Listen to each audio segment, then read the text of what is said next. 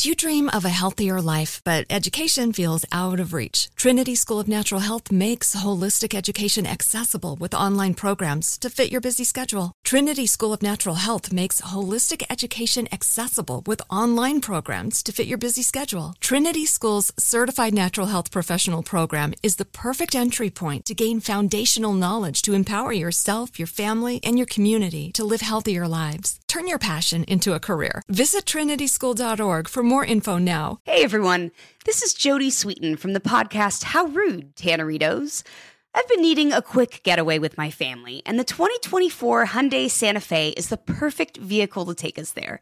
It has standard third-row seating, so I'm able to pack my entire family, plus pets, in the car, while also having enough room for our camping essentials. Available H-Track all-wheel drive will get us through any dirt trails, and available dual wireless charging pads will ensure we never have to worry about getting stuck with a dead phone in the middle of nowhere. Visit HyundaiUSA.com or call 562-314-4603 for more details. Hyundai, there's joy in every journey. I'm Lori Gottlieb. I'm the author of Maybe You Should Talk to Someone, and I write the Dear Therapist advice column for The Atlantic. And I'm Guy Winch. I'm the author of Emotional First Aid, and I write the Dear Guy advice column for TED. And this is Dear Therapists. Each week, we invite you into a real session where we help people confront their biggest problems and then give them actionable advice and hear about the changes they've made in their lives. So sit back and welcome to today's session. This week, we're in session with Anna and Chris, a young married couple who came to us after Anna, who is pregnant with their first child, discovered that Chris had been lying to her. The thing that hurt me about it was when I see tons and tons of messages to his female coworker and asking things like, how was your day? That was really hurtful to me because that's something he should be asking his wife. First, a quick note. Dear Therapist is for informational purposes only. It does not constitute medical or psychological advice and is not a substitute for professional healthcare advice, diagnosis, or treatment. By submitting a letter, you are agreeing to let iHeartMedia use it in part or in full, and we may edit it for length and clarity. In the sessions you'll hear, all names have been changed for the privacy of our guests. Hi, Lori. Hi, Guy. So what's in our mailbox today? Today we have a letter about secrets in a marriage. And here it is. Dear Therapists, I am 5 months pregnant with my first child, a time that should be flooded with warm and bubbly emotions, junk food cravings, and trips to the local baby clothing store. However, the past several days have been filled with crippling anxiety and an emotional pain I didn't know existed. You see, I recently found out that Chris, my husband of 1 year, is a pathological liar and, in my mind, an adulterer. Unbeknownst to me, Chris had been meticulously hiding over $20,000 in credit card debt. How he did this, I still haven't a clue, since we had multiple in-depth conversations around finances before and during our marriage. To make matters worse, several charges to these credit cards were for an online adult subscription website, the deepest cut of all. While he claims he considered this to be only porn, in my mind, he had an affair. These charges were dated during the months in which we were trying to conceive our child. Despite everything, I love him deeply and desperately want this to work. However, the emotional pain and betrayal I feel is unbearable. I recently set strict boundaries with accountability and set up our first couples therapy appointment. But what if this isn't enough? How on earth do I survive this? Sincerely, Anna. I really feel for Anna because pregnancy is a time when people often feel a heightened sense of wanting to feel safe and protected.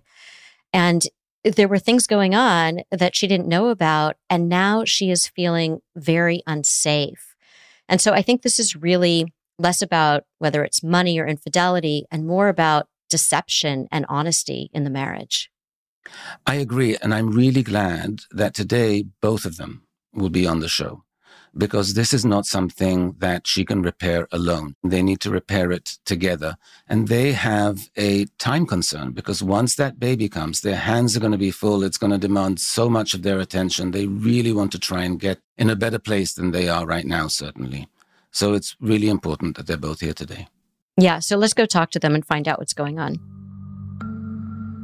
You're listening to Dear Therapists from iHeartRadio. We'll be back after a short break. This show is sponsored by BetterHelp. People don't always realize just how much their negative thoughts and experiences stick with them and weigh them down. You may find your brain constantly running through a highlight reel of bad moments. That comment your friend made last week that hurt your feelings. That frustrating thing your mom does. Or that silly thing you said in a meeting. Maybe it's time to get it all off your chest. Whether it's a tiny annoyance or something much bigger, talking about it can give you some relief and lead you to a potential solution. That's where therapy comes in. It's a safe space to share whatever's weighing you down and learn to process it so your internal highlight reel can focus on the good stuff. And BetterHelp offers affordable online therapy on a schedule that works for you. Connect with a licensed therapist by text, phone, or video call. Start the process in minutes and switch therapist anytime. Let it out with BetterHelp. Visit BetterHelp.com/DearTherapist today to get 10% off your first month. That's BetterHelp, HELP.com/DearTherapists. Do you dream of a healthier life, but education feels out of reach? Trinity School of Natural Health makes holistic education accessible with online programs to fit your busy schedule. Trinity School of Natural Health makes holistic education accessible with online programs to fit your busy schedule. Trinity School's Certified Natural Health Professional Program is the perfect entry point to gain foundational knowledge to empower yourself, your family, and your community to live healthier lives. Turn your passion into a career. Visit trinityschool.org for more info now. I'm Lori Gottlieb. And I'm Guy Winch, and this is Dear Therapists. Hi, Anna. Hi, Chris. Hi. Hello. Thank you for coming on our show. Thanks for having us. We wanted to start by hearing a little bit about how long you've been together, how you met, a little bit of the history of the marriage. Yeah. So we've been married just over 1 year. We have been together for, I would say, over 3 years now. We actually met online, and up until marriage, our relationship was very good, very positive. I feel like it was very healthy. And then once we got married, certain things kind of happened gradually that started to affect our relationship. What kind of things started to happen? So I noticed that I would catch Chris in white lies every now and then. And at first I just disregarded it. I know that everyone tells a lie at some point in their lives. What's an example of a white lie, what you call a white lie? Just talking about social media. It'd be like, oh, who are you talking to? And he would say someone that he was not talking to. And I would be like, oh, that's not what you said. Little things like that. That just kind of broke down trust very gradually. Can I ask why you were asking him who he was talking to? Did you suspect that maybe he was talking to someone that he shouldn't be? Yes and no. At that point, I trusted him, but I feel like I have trust issues in general. And so that voice in the back of my head was always just wanting to get that confirmation. Why was it that you only started asking once you were married, but for the first 3 years of the relationship, those trust issues didn't really come up for you in the same way? I think, if I'm being perfectly honest, I think once we were married, we were more comfortable with each other, and that pressure of keeping the peace, I guess, was gone. And so I felt like I was more able to ask those questions and put a little bit more pressure on him in that way. Chris, can you tell us about your perspective, just about the dating and the relationship, how it proceeded, and then we can get to these exchanges at the beginning of the marriage about the white lies? Yeah. Dating started off long distance, and it was good. Like with my company, I was able to travel on weekends, and if I couldn't travel that weekend, then she would come down and see me, and it worked really well. And then I think just kind of as we got married, I kind of lost a little bit of that.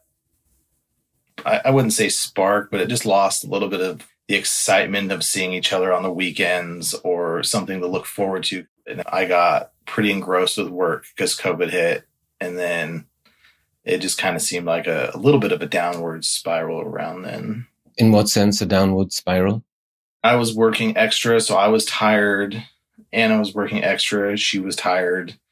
When we came home, it wasn't like the fun, let's go on dates. It was the, hey, let's watch a TV show. And it kind of a little bit got, I would say, to the point of like a daily regimen that was pretty repetitive. Were you voicing any of that? Is that something you brought up in conversation to Anna, saying, hey, we're falling into a bit of a rut here, let's shake things up?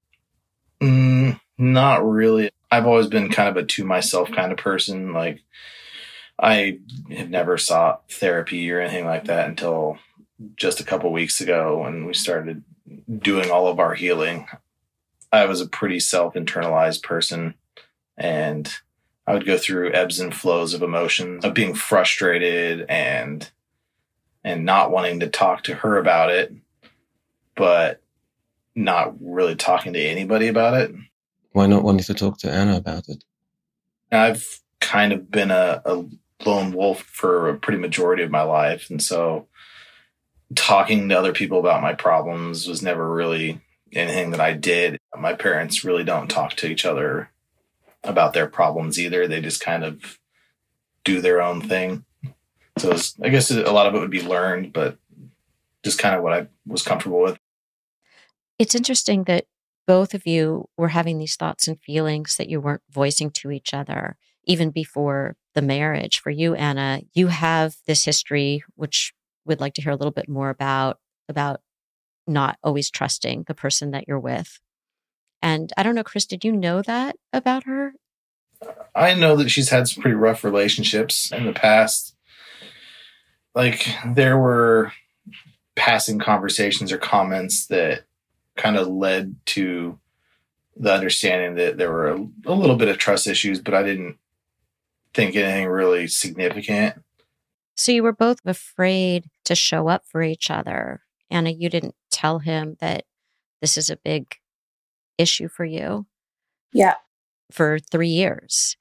And if you had suspicions, you kind of said, well, I don't want to rock the boat. Yeah. And you, Chris, when things started to feel a little bit repetitive or mundane and you missed the excitement of earlier in the relationship, you didn't say to her, hey, this is how I'm feeling. What can we do? Mm-hmm. So when you got married, was that the first time that you were in the same city together, or did you have any time in the same city before you got married? We, at my request, moved in together right around when we got engaged, which is about a year earlier. But it was still kind of new and exciting, and we hadn't really formed any of those patterns on the day-to-day yet.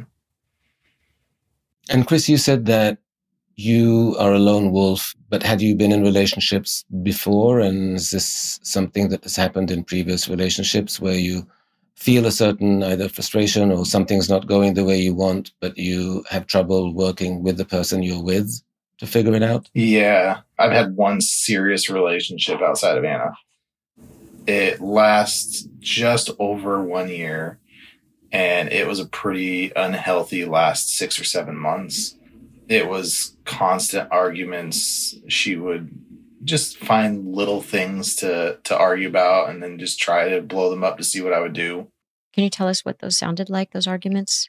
I mean, anything from like a comment that I'd said, or, if I missed a turn going somewhere. I mean, you name it. We've argued about it all.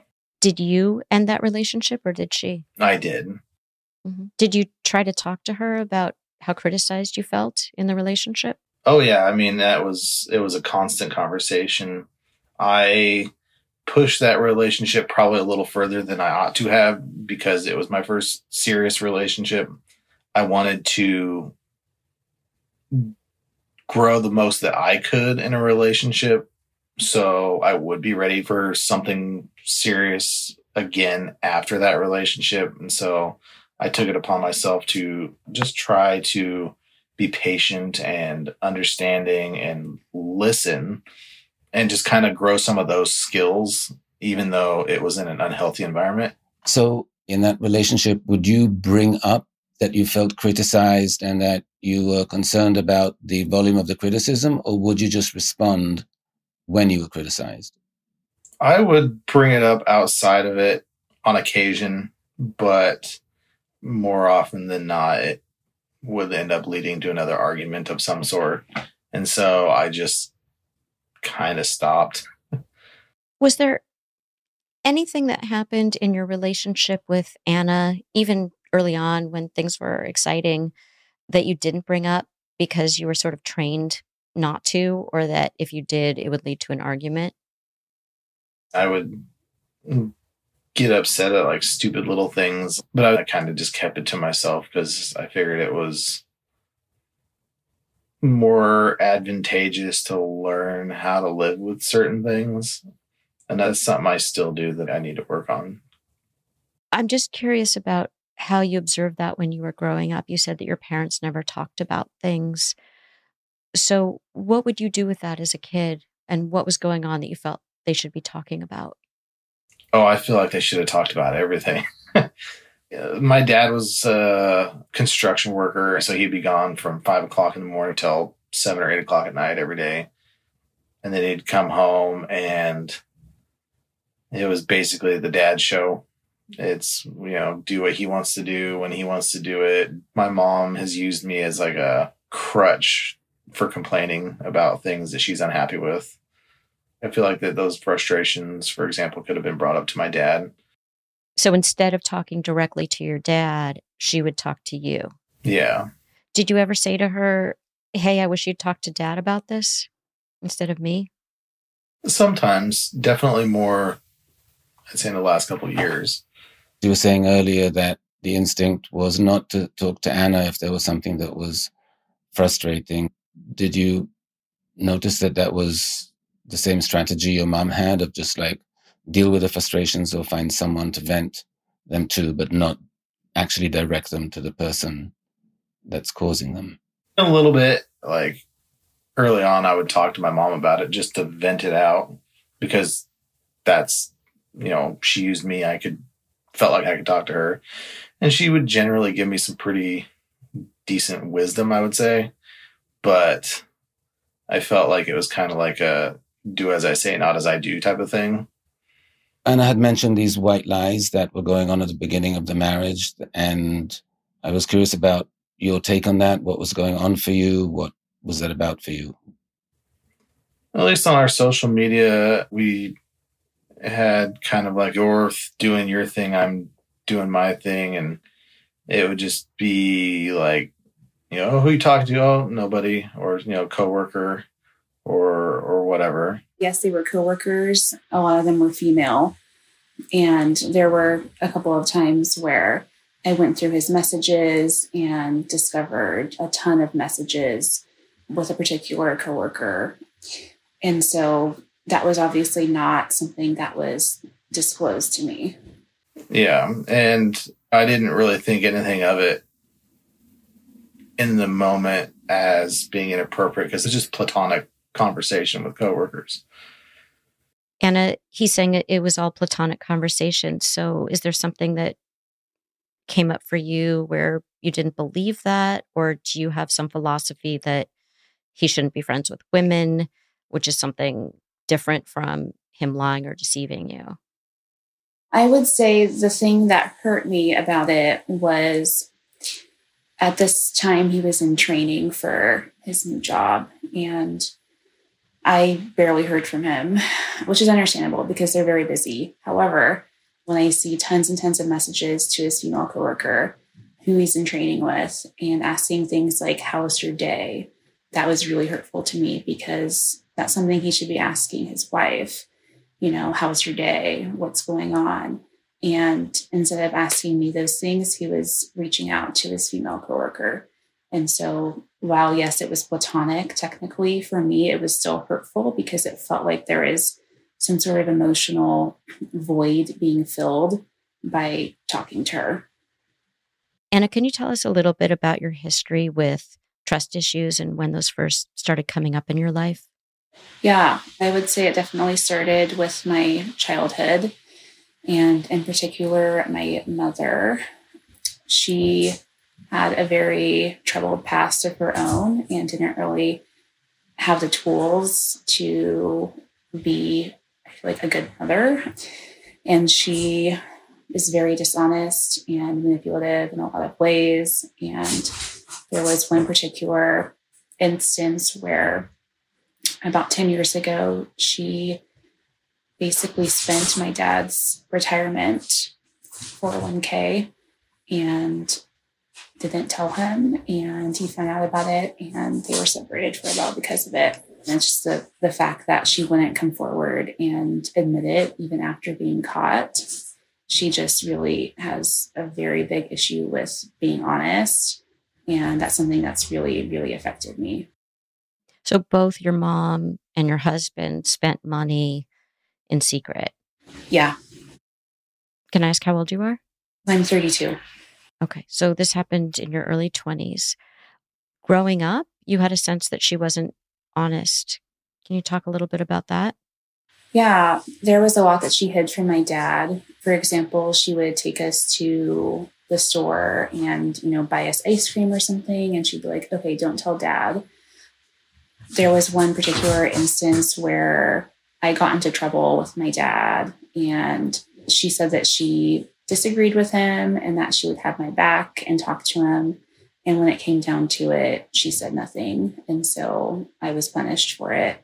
Little things like that broke my trust, even as a little kid. And then you also experienced some dishonesty in other relationships? Yeah, there was one other relationship that was very toxic, lasted on and off for about 4.5 years. He was just very dishonest. He would just constantly lie about everything. He lied about being on the basketball team at school. He lied about his family. He lied about just how much money he made. Just everything you think of, he lied about.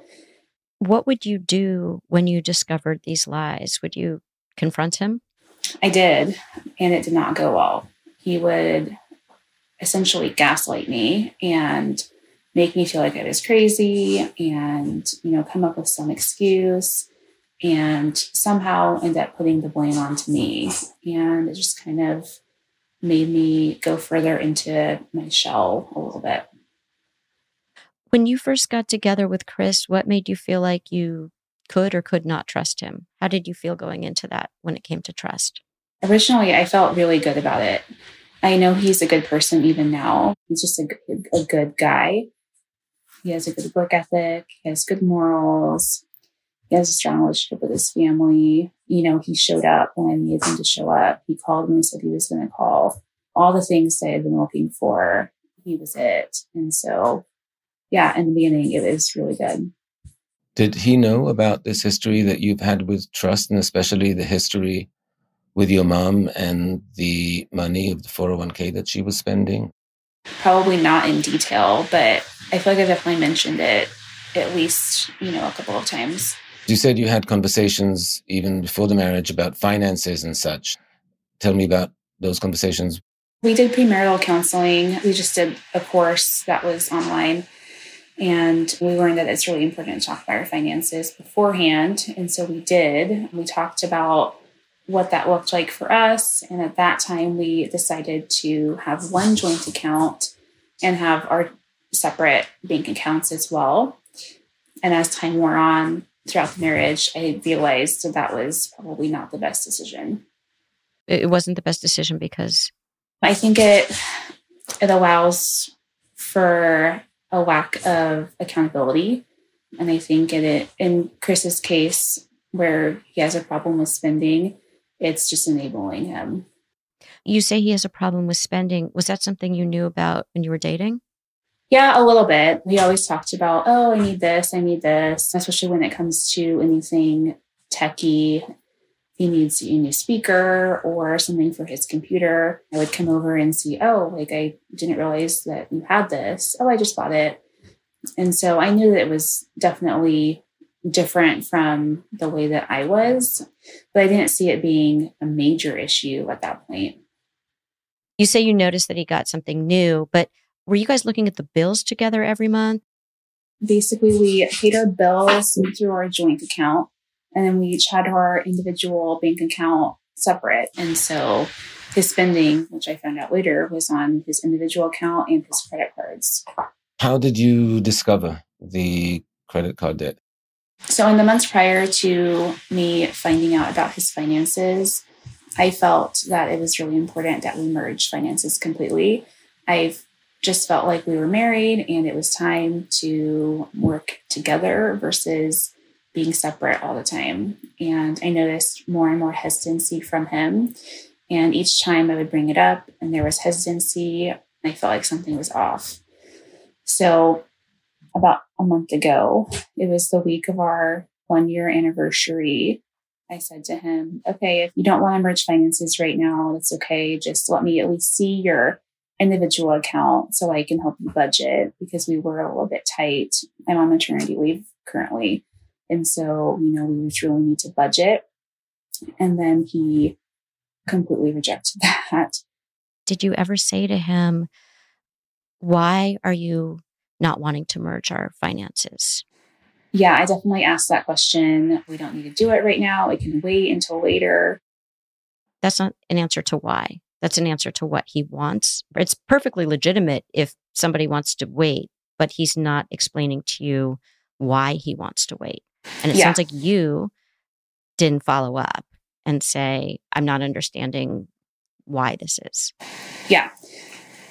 Because I've been in training with my new job, I've been on a reduced pay. So it was nerve-wracking for me, one, to get found and have my financials exposed. But at the other side, it's like I was nervous with our tight budget as it was, because I'm paying, a credit card off as well, to migrate everything from like one bank account to another, because I didn't want something to get missed. And then all of a sudden we've got late fees on top of credit card fees on top of bills. To me, it was just very daunting.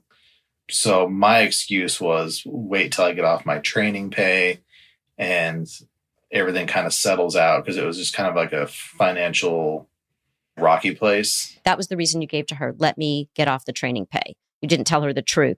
You told her a partial truth. Exactly. Chris, when did the spending start on your end with this credit card debt? And what was your thinking about it, given that you had had these conversations with Anna about finances and she conveyed that she was concerned about it? Shortly after we got married, we bought a house. And then I just kind of started buying things for the house, buying things to go camping, gas. I mean, you name it. Some stuff I would tell her about, some stuff I, wouldn't, and hope she doesn't notice because they're maybe a little more expensive. But what was your thinking that, okay, I have this deal with her about being responsible financially, but I'm going to get these things anyway and hope she doesn't notice, and then I'll cover them at some point? I really didn't give it a whole lot of thought. I mean, I was covering my bills. I was covering my portion of our utilities and mortgage and whatnot. So I didn't really, in my mind, presume it was much of a problem, other than, I'm on reduced pay. So, hey, things are getting tight, but like I was still covering my half of everything. So I just figured that, it's okay. I'll pay it off eventually. But you're aware that this is her debt as well, right? Yeah. Yeah, I totally get that. Now, in the time, my brain really wasn't thinking that way. It was pretty selfish. It really wasn't putting her into consideration at all. It seems like you've had this habit of overspending for a long time, even before you met Anna. Mm-hmm. Yeah, it's been on and off over my adult life. Do you remember when that started, and do you have any sense of what that's about? Oh, as soon as I moved out of my parents' house, it was, hey, I can get things that my parents maybe wouldn't let me get, or I can do whatever I want. And there was really no accountability. And then after the first time, I was probably 18 or 19. When my parents found out that I had spent, $2,000 or $3,000, they bailed me out. and I paid them back basically just to get away from the interest rates. And then, 6 or 7 years later, same situation. When this happened twice, when your parents bailed you out the first time and then they bailed you out a second time, what were you thinking about in terms of maybe I have a problem with this, or maybe this is compensating for something that I don't have in my life? Did you ever think, I need to figure this out? Did it worry you at all? Yeah, it was a thought in my mind. Just, hey, is this really a problem? Why am I reverting to these kind of spending habits? But I honestly just kind of shrugged it off as just being young and impulsive, and it was something that I was going to need to grow out of. Did your parents talk to you about it? Did they say, what's going on here? This is the second time we've bailed you out. There was a little bit of a conversation there. It was more of a disappointment and, hey, what the heck are you doing? Pull your head out and figure it out. And that was pretty much the extent of it. It was more of a, hey, you screwed up, not a, why are you doing this? Can we help you? Anna, did you know about these two incidents before you got married? He had mentioned before that he had gotten into some credit card debt at one point, and he didn't go into detail about it. Chris, you mentioned earlier when you were getting into credit card debt after the first year of marriage, that your thinking about it was, well, it's my stuff and I'll deal with it.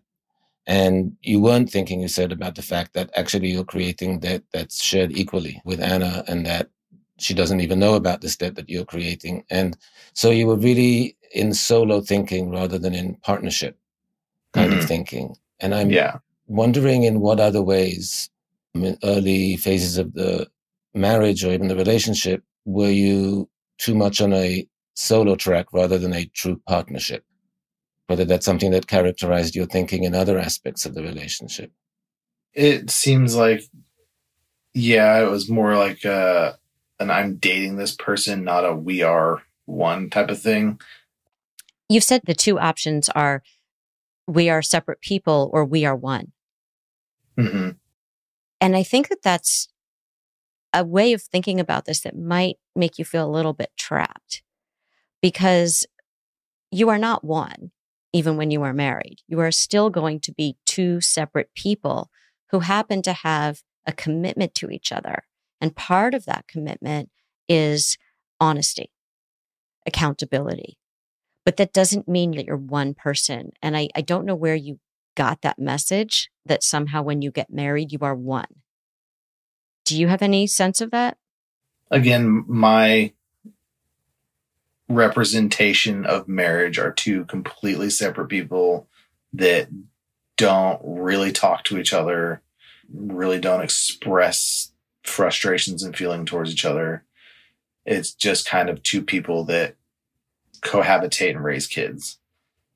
I don't necessarily think it's we are one, but I definitely think it's we are together on everything. We're a team.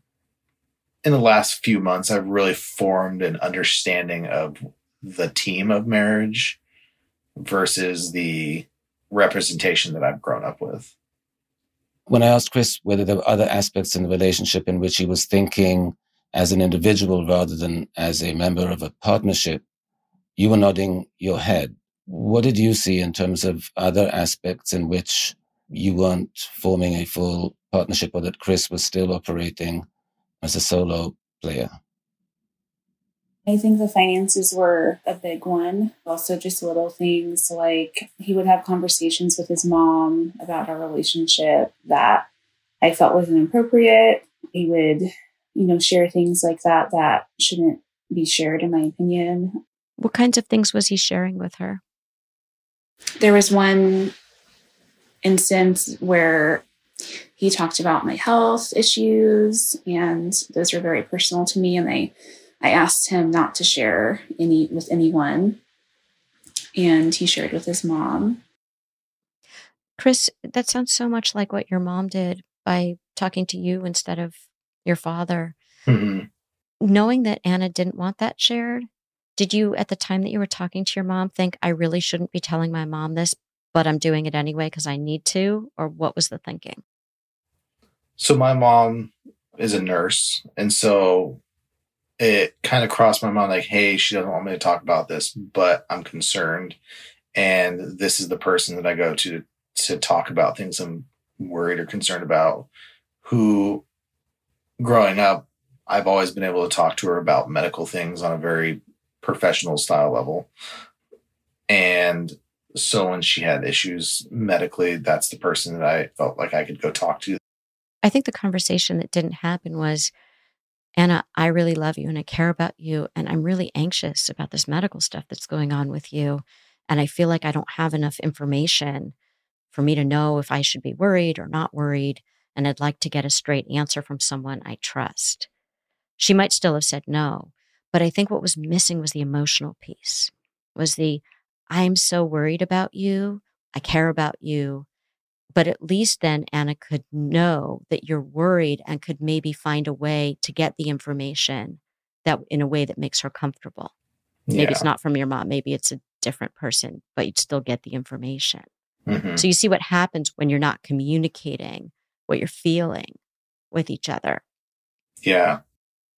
I think another part that you learned from your parents growing up was that even if you do talk about something, if you disagree, I can't push back and say, actually, this is something that's really troubling me. So this idea that Lori's saying you can have that kind of discussion, is it clear to you even today that you can have that kind of discussion, that when you talk with Anna, it's not just to hear her opinion and then, okay, I have to do that, but you get to push back if something's important, to voice your side of things in a very clear way?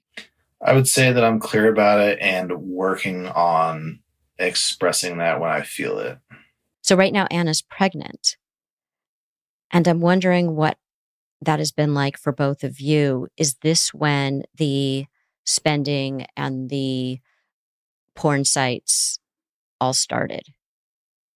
Or was this going on before that? It was going on before. Mm-hmm.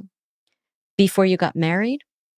No, it was kind of when we got married and we moved in together, and our work takes us away, both of us, for a couple days at a time. I was feeling, disconnected from our relationship when she's traveling or when I'm traveling. When we come back from work, we're both tired. We don't really want to talk right away. And so I think that I was very internalizing a lot of that in unhealthy ways.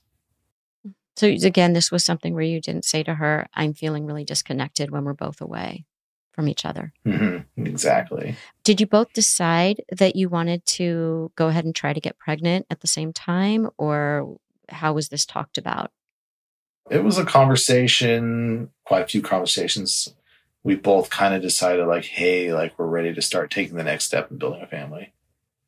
And what was it like finding out that you're pregnant?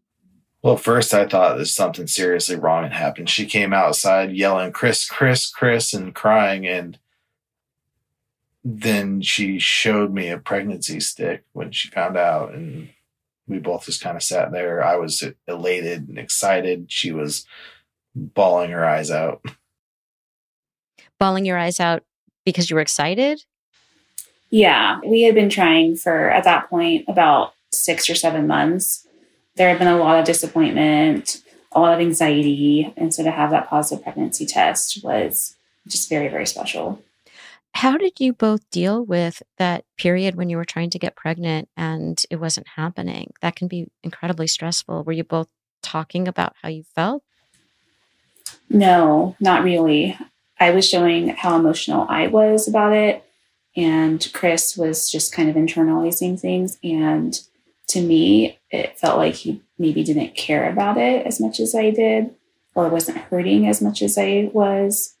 But I think he just kept it inside. When you were feeling very strongly and you saw him, you thought not feeling as strongly, did you ask him how he's feeling? Did you express that you were feeling very disappointed? I expressed how I was feeling. I don't think I asked him how he was feeling, and that's something that I should have done.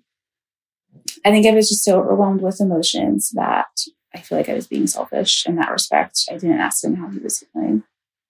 And Chris, was that the time that you were starting to use porn? Because as it might have been related to the stress that you were feeling. Yeah. I was trying to reassure Anna that, God has a plan. And it's kind of how I've always lived my life is God's got a plan for us, and things happen when they're meant to happen. I may not understand why things are the way they are, but I feel like in retrospect down the road, they tend to make more sense. I was trying to let her know, hey, it didn't happen this month, but God's got a plan, and it's going to happen when it's meant to happen for us. And then I felt like that wasn't received. She'd be very frustrated, looking back, understandably. But I felt like I was just pushed off emotionally. This is why I pointed out that phrase that you used, "we are one," because you're not one. And here's an example of Anna feeling a certain way. She's feeling disappointment. She's feeling anxiety. She's worried, what if I never get pregnant? What does this mean? She's futurizing the whole thing. And she needs some support. And you're saying to her, God has a plan. It'll all work out, which is very different from how she was feeling. And at the same time, she wasn't really inquiring about how you were feeling and what was going on with you. So both of you were in your own silos and feeling very isolated and very alone and very disconnected as you're going through this experience together. And that's layered on top of all of the other stuff that we've been talking about that you're bringing with you around your own histories. And so I can see how you guys got further away from each other instead of closer during this time, that you weren't able to offer the other person any kind of support, that you attempted to. But instead, she heard that as, I am so alone here. My husband has no idea what I am experiencing. And you're feeling like, well, I'm trying to reassure her, but she's rejecting this. Yeah. And on top of that, when she was feeling upset and hurt and alone, I was even pushed off further because she would have a very short temper. She obviously is hurting, and I couldn't figure out how or what I can do to help. I just felt like I was kind of the problem. But Chris, do you see the connection between how your reassurance to Anna of God has a plan, it'll all work out, it didn't land well with her, but it wasn't sufficient for you either, because it didn't resolve your tension and your distance that you felt? And do you see the connection between those times and you turning to porn for comfort or for distraction? Because that happened at the same time. I'm wondering if you can see your use of porn as a way to manage emotions and manage frustrations and manage distance. Yeah, it was like a kind of barrier from real life, just kind of removing myself from a situation and, being distracted. And that is much more likely to happen when you don't know how else to deal with the situation. Yeah. Can you tell Anna now how you were feeling during that time? I felt like I was being pushed away by the way that she was being frustrated, and the best way I can describe it is very snappy and short. Because at the time we were also dealing with some of other issues as far as our relationship with talking to other people still. Talking to other people still meaning what? Coworker from my old job. Just talking to people online. I would turn to video games, as well as finding some sort of way to just kind of get away from everything. And ended up Snapchatting once, or rather I gave my Snapchat out online, and somebody had messaged me back the next day. I just snapped them back, said, hey, I screwed up. I'm married. No. But that definitely drove a big wedge in between us and kind of really, really kicked off the shortness with me. How did Anna find out about that? And then how did you two try to repair the trust after that? we were camping and it was just on my phone on Snapchat. She's like, hey, who is this person? And we talked about it, but I didn't feel like she was ever really able or willing to try and rebuild trust. You said you were just trying to move on. What did that mean to you to move on when the trust had been broken? And how did you imagine it would get repaired? What did move on look like to you? Move on to me looked like, understanding what I had done wrong and removing that temptation, and us being able to kind of how we are now, being able to talk to each other about, hey, this is why I'm frustrated. You did this. Okay, well, I'm sorry. Much healthier conversations. And I never felt like any of those conversations were really willing to be had at the time. Anna, when that happened, what did you need in order to start to rebuild some trust with Chris? I think I needed the full truth. And at that point, it was hard to tell if I was getting the full truth. Why did you think you weren't getting the full truth? Was he telling part of the story and you had to keep asking follow-up questions? Yeah. I kept having to kind of dig deeper and like, okay, explain this a little bit more because it's not making sense. Also paired with the fact that in previous times, it's been the same thing where I feel like I have to pull it out of him in order to get the full truth. Tell Chris right now what you would have needed at the time. I needed you to come forward before getting caught and let me know, hey, I messed up and this is what happened. Since that was not the case, after the fact, I needed you to fully own what you did and ask me how it made me feel, because it was incredibly hurtful. And at that point, we had just gotten married and, it was devastating for me. So when Chris is saying, I tried to talk about it and see how she felt, but she didn't want to have the conversation, I'm confused about how that played out. I wanted to have the conversation, but I don't feel like he was going about it the right way. In my mind, it didn't seem like he really wanted to take accountability for what had happened. I think he wanted to just move on and for me to forgive him and everything to go back to normal. So the subtext that you heard when he's asking you what's going on and how you're feeling is, let's just check the box here and just get the, okay, yeah, things are fine, so I can take myself out of the doghouse. You didn't feel that it was sincere enough. Yeah. I also needed him to just be patient with me because it's a process to move on from something like that. It doesn't happen overnight. I needed time. I needed time to heal from it. Were you voicing that you needed more time? Probably not in a great way. I was very angry and I probably was very short-tempered and didn't ask it in the right way. I imagine that finding this out when you're newly married must have brought up all kinds of questions for you, especially given your history around trust. And then there had been that earlier incident as well.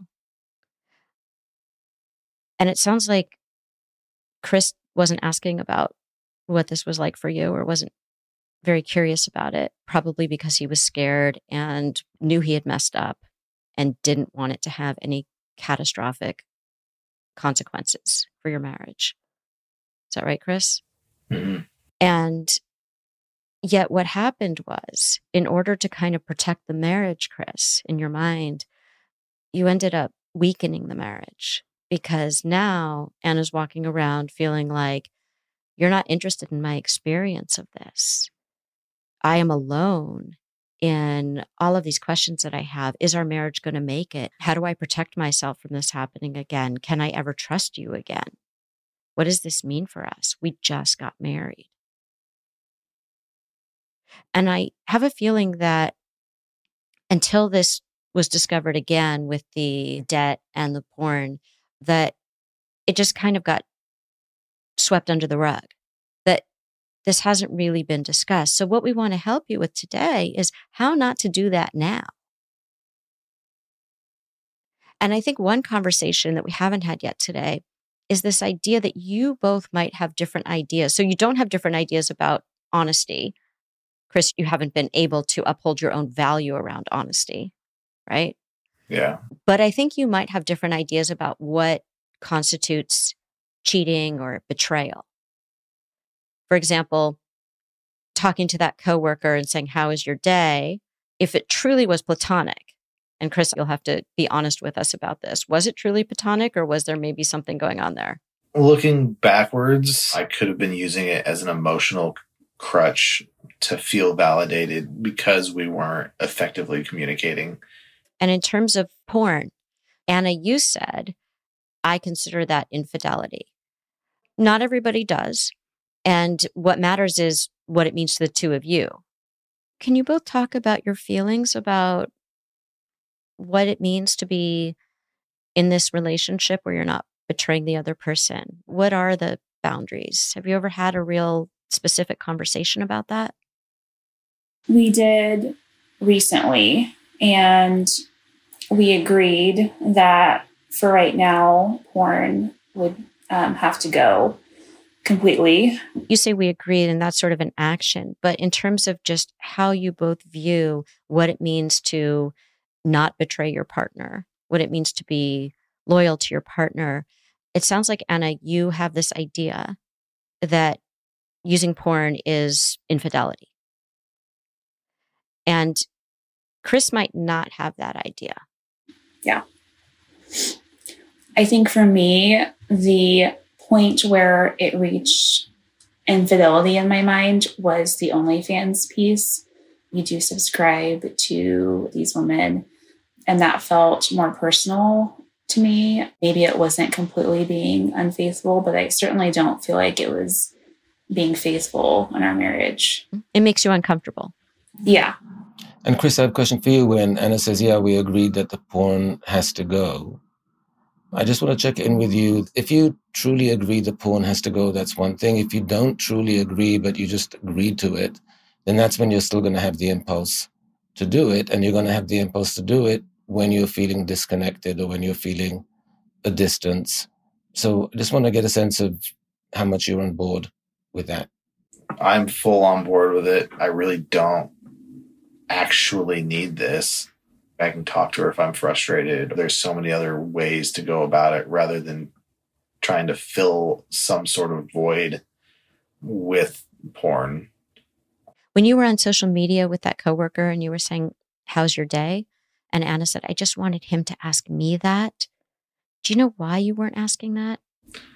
I think that I would every once in a while, but I feel like at the time there was a lot of disconnect between us that had just built up over time. And so when you feel disconnected, instead of coming closer, you retreat. Yeah. Instead of saying, "We're disconnected, so I want to see Anna, how are you? Let's reconnect."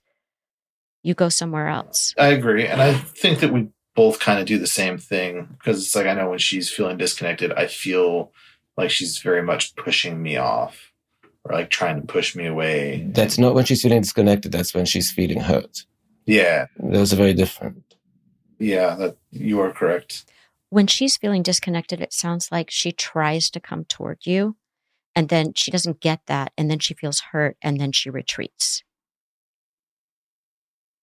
And when you're feeling disconnected, do you feel rejected? Do you feel hurt? What do you feel? I feel rejected for sure.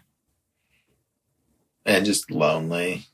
So you each are able to love one another, because we do get the sense that you love one another. And yet you can each really hurt one another. And you have not yet developed adequate tools to come toward one another in those moments, to have discussions that bring you closer, that breach the gap. And instead, what happens is something that typically makes you feel worse, each of you in your own way. Today, I have no problems with it at all.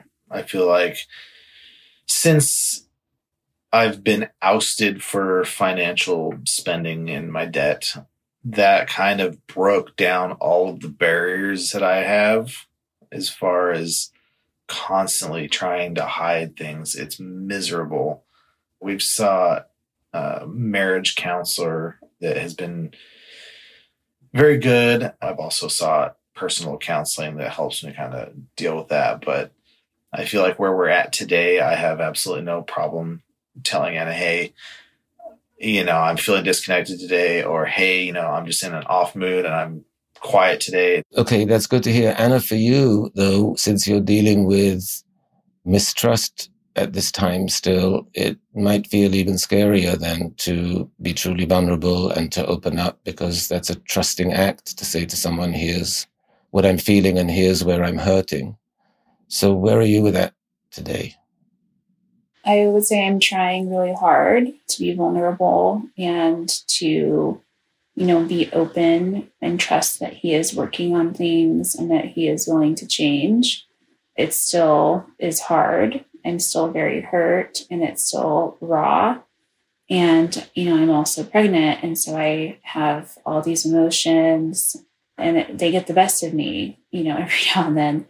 But I would say I am trying to overcome that. Do you feel that this time, as opposed to the other times, that Chris is being fully accountable for deceiving you and for the dishonesty? I do. We have merged finances, and so we both have access to seeing everything that's going on. I have all of his passwords. We are bringing a baby into the world, and that has impacted him as well. And he knows that I'm very serious. If the pattern of dishonesty and deception continues, he will lose me as his wife, and that will change the time he gets to spend with his daughter as well.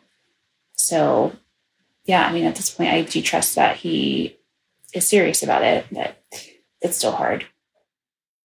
What do you think you need from him in order to rebuild the trust in a way that eventually, because it's going to take time, eventually feels solid to you? I think the most important thing for me is when he messes up, because he will, because no one is perfect. What does that mean? He messes up? How do you imagine? If he looks at porn, or if he spends, more than he knows that he should without talking to me first, something like that. It would be very helpful if he came to me first before me finding out and saying, hey, I messed up. This is what happened. Because that to me is so, so crucial. Just not waiting to get caught, to be honest and do the right thing. What I'm thinking about is that dynamic that happens with his parents, where he went to them and said twice, I messed up, to the tune of several $1,000s. And they said, we will bail you out. And I wonder, Chris, if you imagine that if you go to Anna and say, hey, I messed up, that she's going to be like your parents and say, okay, well, I'll let it slide. I'll be mad at you and it'll be unpleasant, but nothing's really fundamentally going to change. And I wonder if you really understand what the difference is between what you've done in the past when you've messed up and what you might do now in this adult marriage. I think I do. There's a lot riding on my honesty. Right. But what I'm talking about is that when you were honest with your parents, they bailed you out. Mm-hmm. And so far, Anna's bailed you out. You've come to her, or she's discovered things. Mm-hmm. But either way, what she's saying is, I need you to come to me. But I think she's saying something more, which is not just, I need you to come to me, but that I'm not necessarily going to bail you out. Yeah. And, she hasn't really necessarily bailed me out. Well, she's here. Yeah. I don't expect her to ever stay if any of this stuff continues, because that's a lot to deal with from her perspective. So what are you going to do to find healthier ways to deal with these feelings of disconnection or loneliness that won't be so harmful to your marriage? I'm trying to be more present in my actions right now, not so passive and just like reacting how I react, but like being conscious of how I'm reacting to things and how I'm feeling in the moments, trying to hold myself accountable. How do you both feel at this point in the conversation about where you are with trust and all of the changes that are about to happen and being able to come closer together as opposed to farther apart? I feel hopeful. It does concern me, that in a few months we are going to be having a baby, and there are a lot of stressors that come with that. But I am hopeful. We just need to keep reminding each other to have those conversations. Do you see your role in holding back as well? I do. I think I'm still struggling a little bit with all these emotions and feeling very hurt. And it's hard for me still to open up and be vulnerable, but I do feel like I can do that now. Can you tell him right now what all these emotions are? I feel very, very hurt by you. I feel betrayed. I feel like the vows that we said on our wedding day weren't as important to you as they were to me. And I'm very anxious and sad. I think the main theme here that encapsulates all of that is I don't feel safe. Yeah. Chris, what was going on for you as she was saying this? What goes on in your body when you hear this from her? It was heartbreaking. Say more about that. I want to, be able to lean into her as she needs to be able to lean into me. It's hurtful to know that I'm not a person that she can feel comfortable talking to about things. Anna expressed a lot of concern for the future. Could you respond to her now and in response to the worries that she has to her? I think that your concerns are completely valid. I've completely broken your trust multiple times and retreated from you when I'm hurting. I'm trying very, very hard to be present and take steps to rebuild the trust that I've broken, because I want to build a safe place for you. Are you hurting right now? You said you retreat when you're hurting. Are you hurting right now? A little bit. Can you tell Anna about how you're hurting? It's just, hard to hear that I've hurt you. Are you hurting also because you feel lonely? Not right now. Mm. So talking about this makes you feel less lonely? Yeah. It's really relieving being able to talk to about it, really. Tell me what the tears are about. It's just a release of emotion. It's just hard, knowing that I've done these things to hurt her. And, it hurts to hear it. I think the tears might also be related to what you said about it's a relief to be able to talk about this. Oh, it's a huge relief. When I told her about the $15,000 in credit card debt, being able to talk about it, I feel 100 times better than I ever did trying to hide what I was doing, just because it's out there. And that was like a huge pressure relief was taken off by expressing those things that I was hiding. Chris, it's so important to remember this, because this is how you feel after you open up. This is how you feel after you're completely honest. You feel connected. Oh, yeah. You feel hurt, but you feel connected. And the default that you have is to run away and increase the disconnection. And this feels very scary before you do it. This feels like this is going to make things worse. It's counterintuitive. It feels like owning what I really did and taking responsibility and really talking about that directly will just inflame. But this is what allows you to feel connected. And it's super important that you remember that as painful as it is, it's the connection that you want. Yeah. And this is what helps Chris feel connected. What helps you feel connected? What's the most connected that you feel when you're talking? What has to happen that helps you feel what Chris is feeling right now? I think just him coming to me and expressing how he feels, saying, you know, I'm sad or I'm hurt because of so-and-so. Just hearing him express his emotions like that. Right now, are you feeling more connected to him as he's expressing these emotions? Yeah.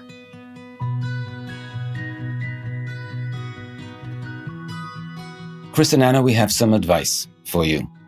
The first part is we'd like you to have a monthly finance meeting.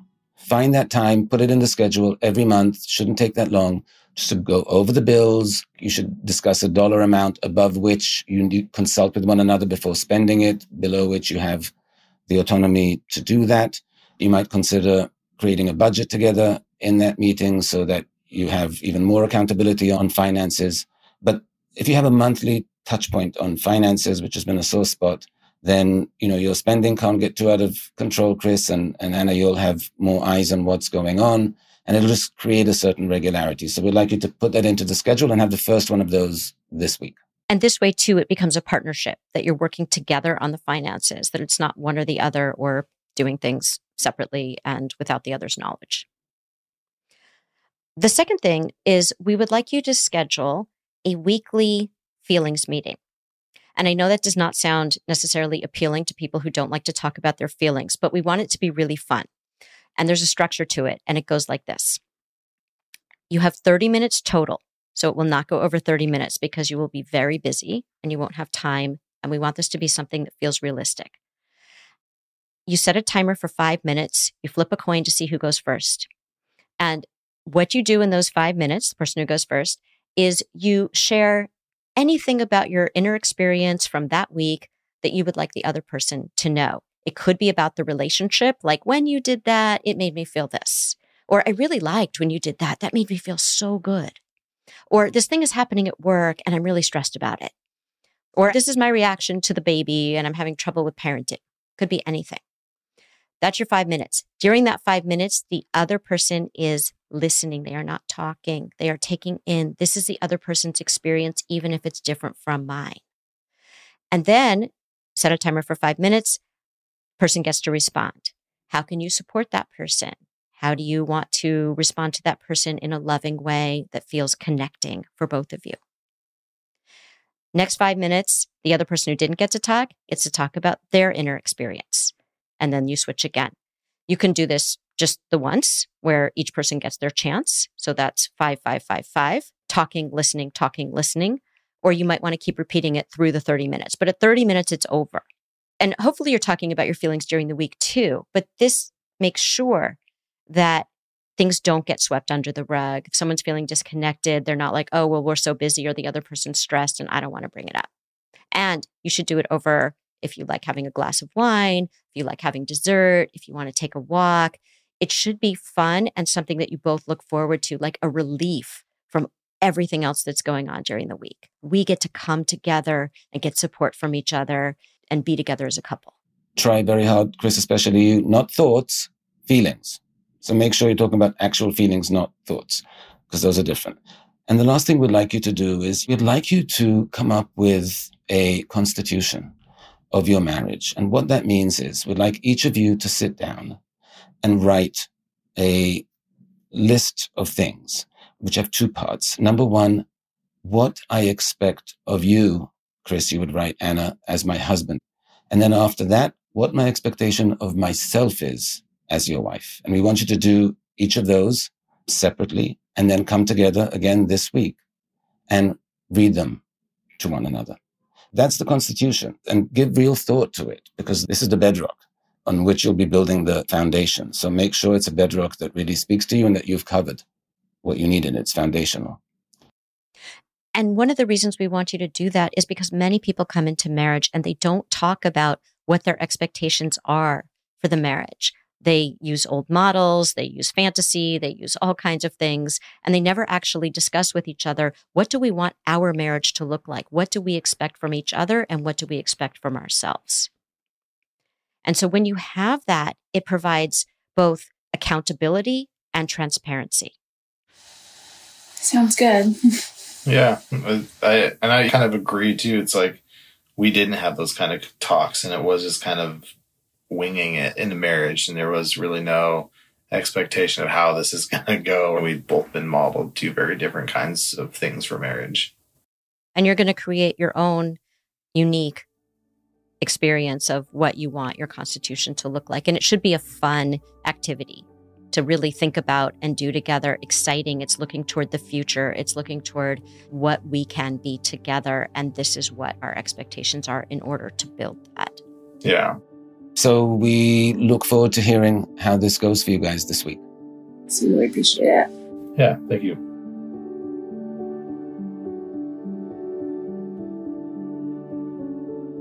You know, what's interesting with Chris and Anna is that it's very clear that they care for each other, but there are some basic foundational aspects to their relationship that they never quite figured out. And that's what the task is before them now. Yeah. And I think that these issues that have come up, not only in this relationship, but in earlier relationships, are things that sometimes people don't talk about and that come out once they're married. And I think that even though this is so distressing and painful to go through, the silver lining here is that it is forcing them to really consider what is the stuff we're bringing from our history into this relationship, and what can we do to create the kind of relationship that we didn't have before, but that we want mutually. And I'm so excited to see what they do with the Constitution, because I think that these are the conversations that many people need to have that they never do until something forces it. Absolutely. I ask so many couples whether they've had that conversation about setting expectations. What are the understandings they have about what their marriage should be and how it should be different from what they've seen around them? Very few couples have that conversation. And I think it's important that they're doing that at the same time that they're repairing this rupture, because it will really make them sit down and think very deeply about what they want and how to move forward.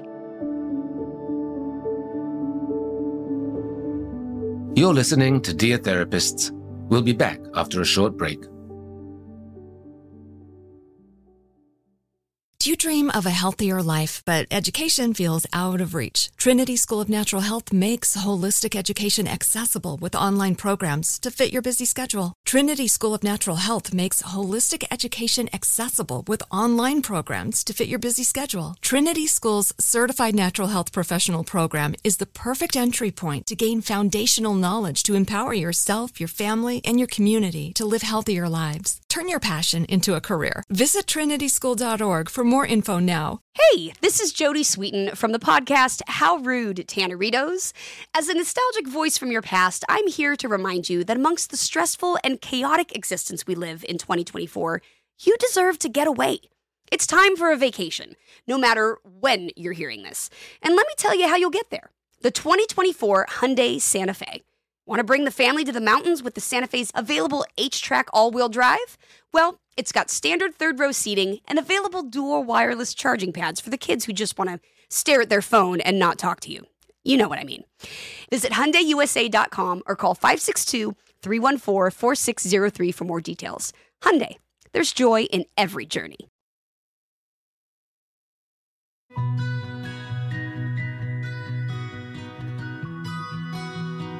So, Guy, we heard back from Anna and Chris, and let's hear how things went for them this week. Hey, Guy and Lori, we just wanted to check back in with you guys after working on our assignments. Let's let you know how everything's going. So we have been doing the weekly feelings check-ins. We feel like they've been going very well. So it's been really nice that we are both able to talk uninterrupted about how a situation made us feel. We can feel like we've been heard, and we can use that to spark positive and constructive conversations. We also have incorporated those feelings check-ins into our most recent couples therapy session and had a really positive discussion about how an argument that we had earlier that morning affected both of us. And I feel like that went really well. It's also been nice because it's allowed us to both feel like we've been heard, and it's just been sparking really good conversation. We've also been doing the monthly financial meetings. Those are going really well. We've continued to discuss our boundaries and reevaluate them on a weekly basis. We currently have a whiteboard that we've set up in our living room, and that allows us to show our monthly obligations and allow us to visualize and discuss what we both have going on. So we were both a part of a single conversation instead of two separate parts. And so we're both on the same page about everything that's going on financially. As far as the constitutions for our marriage, so we've been working on those. We both do want the main theme of this to be better together and just really show how working as a team is just better in so many ways. We just want to let you guys know that we really appreciate everything you guys have done to help us. And we're going to incorporate a lot of that stuff into our everyday life and set up some really good foundational conversations that we're able to continue. What I really liked about that from an overview perspective is that these tasks were incorporated, as they said, into all kinds of aspects of their lives. They brought it into the couples therapy. They have a whiteboard in the living room. They have these regular meetings set up. And so they're really trying to change their perspective on what their marriage is and what their couplehood is. And I love the theme they came up with, Better Together, as a guide for the constitution that they're working on. I think it's great that they're finally communicating because both of them had come into this relationship and this marriage with patterns around avoidance. So when he would get into debt when he was younger, things weren't really spoken about, and he would try to self-soothe in these other ways. And I think with her, she also didn't know how to have these conversations. So I think they did quite a bit. They really started opening up the lines of communication around finances, around their feelings, around what is our marriage. And I hope that when they continue to work on the Constitution, that's going to take them even deeper with the communication and also with the accountability. Just one thing I want to highlight is sometimes we make points with couples that they really need to make a course correction. And we don't often say what the size of the correction needs to be. But sometimes it needs to be big. And when I'm hearing that they went from having the secretive credit card debt where things were all handled in private and in secret to whiteboard in living room, that's a big correction. So that also is very heartening to me because when you really get that you need to make a big change and you both get it and you're both doing it, it's a positive sign. And putting it in the living room where you can't really avoid it. So it's not like, oh, it's this file somewhere and we're never going to look at it. They're really saying we are putting this right out in the open so we cannot be in denial about this. We are going to put everything there where we both can see it and there are going to be no secrets anymore. And I agree with you about the Constitution. It's a work in progress. And I really hope that the principle of these changes will stay with them, which is we have to be a partnership. And part of that, too, is how do we resolve conflicts? I loved hearing that they were able to use the feelings exercise to then bring that into the couples therapy and then be able to talk about an argument that they had and both feel like that was a really productive conversation. For our listeners, that is something you can do as well when you find yourself getting into conflict. Pausing to express and listen without interruption to what the feelings are that are coming up for each person can be a very positive way to redirect the conversation into being more productive. When we think about what was going on here, there was this deceit, there was this betrayal, but really what it is there are lots of unexpressed feelings that got people into a situation in the first place. And so I'm really glad they're dealing with what they actually need to deal with going forward. Next week, we're checking in with Lauren, who came to us feeling a lot of shame around her lack of sexual experience, to hear how she's doing 1 year later.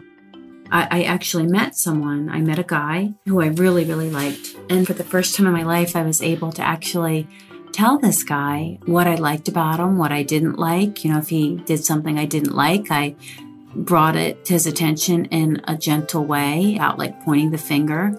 And he actually appreciated how I communicated with him.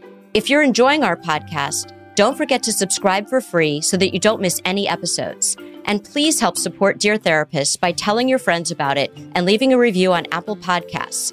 Your reviews really help people to find the show. If you have a dilemma you'd like to discuss with us, email us at laurieandguy@iheartmedia.com. Our executive producer is Noel Brown. We're produced and edited by Josh Fisher. Additional editing support by Helena Rosen, John Washington, and Zachary Fisher. Our interns are Ben Bernstein, Emily Gutierrez, and Silva Lifton. And special thanks to our podcast fairy godmother, Katie Couric. We can't wait to see you at our next session. Dear Therapists is a production of iHeartRadio. Fish food. This show is sponsored by BetterHelp. It's a simple truth. No matter who you are, mental health challenges can affect you, and how you manage them can make all the difference. That's why everyone should have access to mental health support that meets them where they are and helps them get through. BetterHelp provides online therapy on your schedule. It's flexible, simple to use, and more affordable than in-person therapy. Connect with a licensed therapist selected just for you. Learn more at BetterHelp.com. That's BetterHelp.com. Do you dream of a healthier life, but education feels out of reach? Trinity School of Natural Health makes holistic education accessible with online programs to fit your busy schedule. Trinity School of Natural Health makes holistic education accessible with online programs to fit your busy schedule. Trinity School's Certified Natural Health Professional Program is the perfect entry point to gain foundational knowledge to empower yourself, your family, and your community to live healthier lives. Turn your passion into a career. Visit trinityschool.org for more info now.